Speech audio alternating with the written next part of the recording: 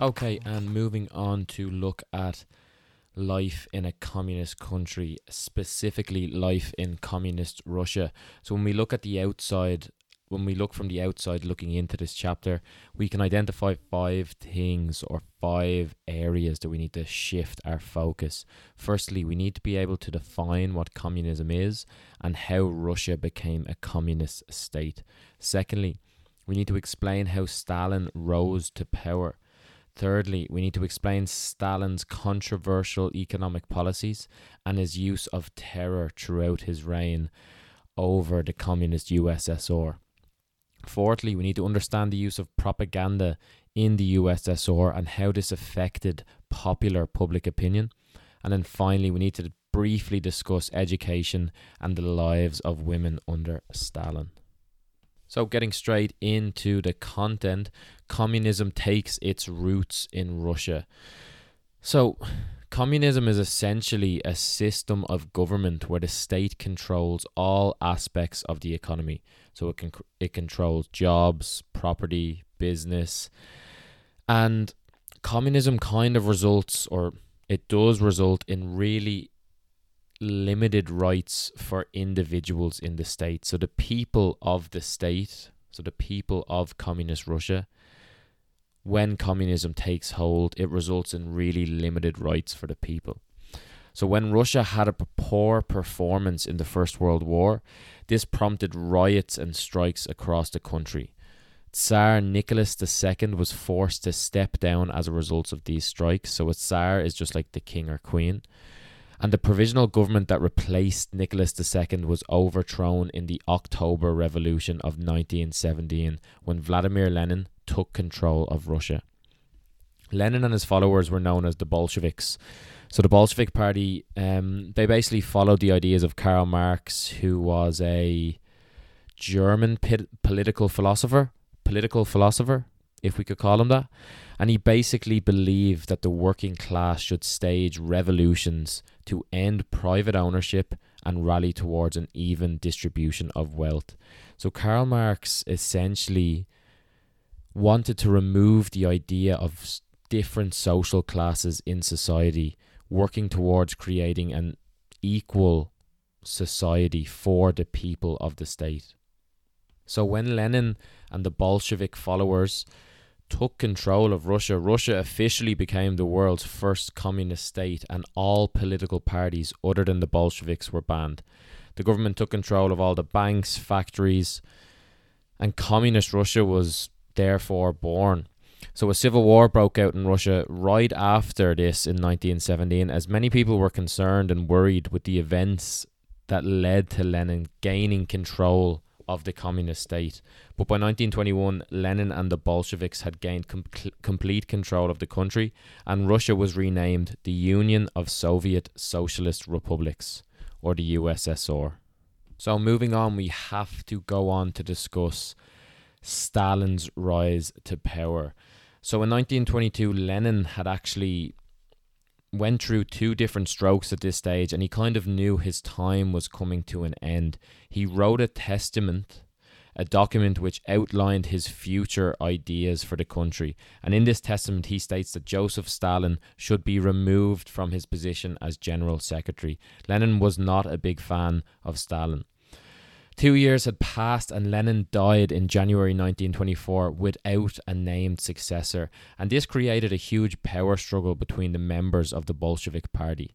So although Stalin was not the frontrunner to take over from Lenin and was actually possibly disliked, as we learned in his testament, Stalin took control of Lenin's funeral arrangements and gave a speech at the funeral, which led the people of Russia to believe Stalin was to be Lenin's successor. So Stalin then went on to kind of play his competitors and various party members against each other until he eventually turned on them, replacing their positions in the Bolshevik Party with his supporters or his followers. By 1928, Stalin had gained absolute control of the USSR, and his rule would be forcefully enforced over the next couple of years. Moving on, we can look to discuss the controversial economic policies of Stalin. So when we're discussing this area of the topic, we need to be aware how Stalin's economic policies just really affected the lives of millions of people across the USSR. So in 1927, he started a scheme called collectivization, and this essentially was the joining of small, unproductive farms to create large state-owned productive farms. So the farmers initially refused to hand over their family land to Stalin. So these were like small family-run farms, and they actually initially refused to hand over that land that had been in their family for generations to Stalin. But in 1929, Stalin began to use force to get them to cooperate. Over 2.5 million wealthy, private-owned farmers were forcefully removed from their land and sent to the gulags. So I think we all might be familiar enough with the gulags here now from Call of Duty. So the gulags, if we're not clear, were just forced labour camps. So by 1936, 90% of farmland had been collectivized, essentially meaning that it is now owned by the state or owned by the USSR. Stalin then went on to launch 3 5-year plans in which he intended to boost industrialization in the USSR. So when I mention a 5-year plan, a 5-year plan from Stalin was basically just a set of targets that workers had to meet over a period of 5 years. So the first 5-year plan focused on heavy industry.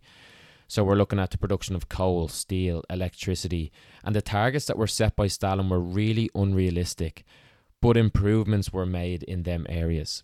The second 5-year plan had a continued focus on industrialization, so heavy industry, but also on transport and consumer goods. So we could look how the Moscow Underground was built during this second 5-year plan.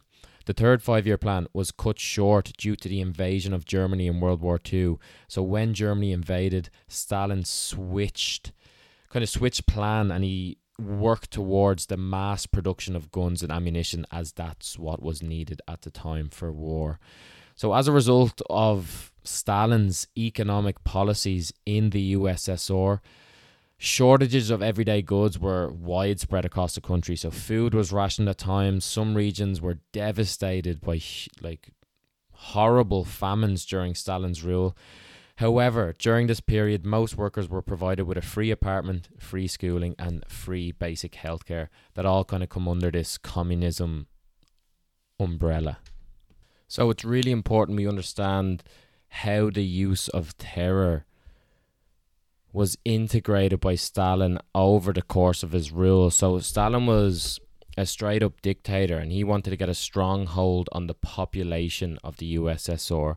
So a dictator is someone who just, I suppose, gains absolute control of their country and generally uses terror and propaganda to hold on to power. So in 1934, Stalin created the Cheka, which was just a secret police. They were later renamed the NKVD, and these secret police went around arresting, torturing, and executing so-called enemies of the state. So suspicion and fear just took over everyday life for the normal people of the USSR, as people were essentially encouraged to report anybody that they suspected to be an enemy of the state to the NKVD. So the NKVD also ran the infamous gulags. So I think there was an estimated up to 30,000 gulags existing across the USSR over Stalin's reign, but the largest camps were found in the Siberian region of the country, as it kind of just had the harshest, coldest climate, which made the work even more difficult there. So I think it's estimated that over 1 million people did die in the gulags, as violence, poor food, hard labour just led to extremely high death rates in the gulags. So over his reign, Stalin also became increasingly paranoid that people were going to overthrow him, and in 1934 began a purge of his political parties, removing any members he believed to challenge his authority. So over the course of 1936 to 1938, Stalin organized 3 different show trials. So a show trial was a staged trial held in public to influence popular public opinion. So this was a method of propaganda that was used by Stalin over his reign. So the people on trial were questioned and tortured in front of the media, in front of the public. And then finally, just the kind of last nail in the coffin when it comes to terror for Stalin, the Red Army, which was the official army of the USSR, was purged by Stalin. So he did not trust anyone who served under Trotsky, who was the former competitor to replace Lenin. Stalin initially executed 8 army commanders before deciding to completely wipe out members of the Red Army, eventually firing or executing up to 30,000 members that were part of his army, which is just nuts to think about. Moving on to look at propaganda in the USSR. So propaganda was used essentially to keep control of the country by Stalin. So the Communist Party's newspaper was called the Pravda, which meant truth. So in it, Stalin was praised while his rivals' reputations were smeared. Also, posters and works of art had to present the idea that the USSR was a successful country with a happy workforce while demonstrating the success of communism, even though this was not the case across the country. Stalin gave himself the status of a godlike figure, and he erected statues and posters of himself everywhere. Like even cities and streets were named after Stalin. So we could look to Stalingrad, where a really famous battle takes place in World War II. So like Stalin even went as far as nicknaming himself the brilliant genius of humanity and the father of nations. And those who were declared enemies of the state or those who were executed were actually airbrushed out of historic photos with Stalin as if they had never existed. Like a really famous example of this is a photo of Stalin and Yezhov, which was doctrined, which removed Yezhov from the photo. Yezhov, who was obviously later executed by Stalin and was completely wiped out of the history books from the USSR's histories. And that brings us on perfectly to look at the use of propaganda in schools, education in the USSR. So propaganda was also used in schools. Like if we think about what a school is, it's the future generation of a country. So textbooks were rewritten to make Stalin's role in like the October Revolution even more impressive, while his enemies were completely wiped from the history books, like we've discussed with Yezhov being completely wiped from that photograph. So Stalin made attending school compulsory in the USSR as he wanted to kind of tackle the high literacy and numeracy problems that kind of popped their head up or reared or came to light in the workplace. So children were in school to learn how to be the greatest service to their country. And then you could look to how youth organisations were also set up, such as the Young Communists. They were founded to convince the youth the importance of communism, so they would ensure it would continue into future generations. Lastly, and really quickly, discussing the role of women in the USSR. So if we look back to the idea of communism, which was created by Karl Marx, he had insisted on the importance of equality for men and women in communist societies. So under Lenin, the status of Russian women improved as they got the right to vote, the right to education, and they could access contraception and divorce. So like you could look how cheap dining halls, laundry services and childcare was provided by the state, so the traditional responsibilities that would prevent women from entering the workforce were actually removed. Stalin was more conservative on this issue. He wanted high birth rates, so there'd be more children to build up the workforce and the army. So women who had 6 or more children were rewarded by the state, and they were paid 2,000 rubles per year for 5 years as a reward for having so many children. And by 1937 in the USSR, women made up 50% of their workforce. Really quickly linking this to an exam situation, so a hot take. So exam questions around this topic are hopefully or most likely going to be around describing the life of an ordinary person living in communist Russia. So for this question, it's important we focus on what jobs they might be working. So industrialized jobs, heavy industry, how posters, photos, letters, etc. contain propaganda, and what that propaganda might be telling them, how that might influence their day-to-day decisions.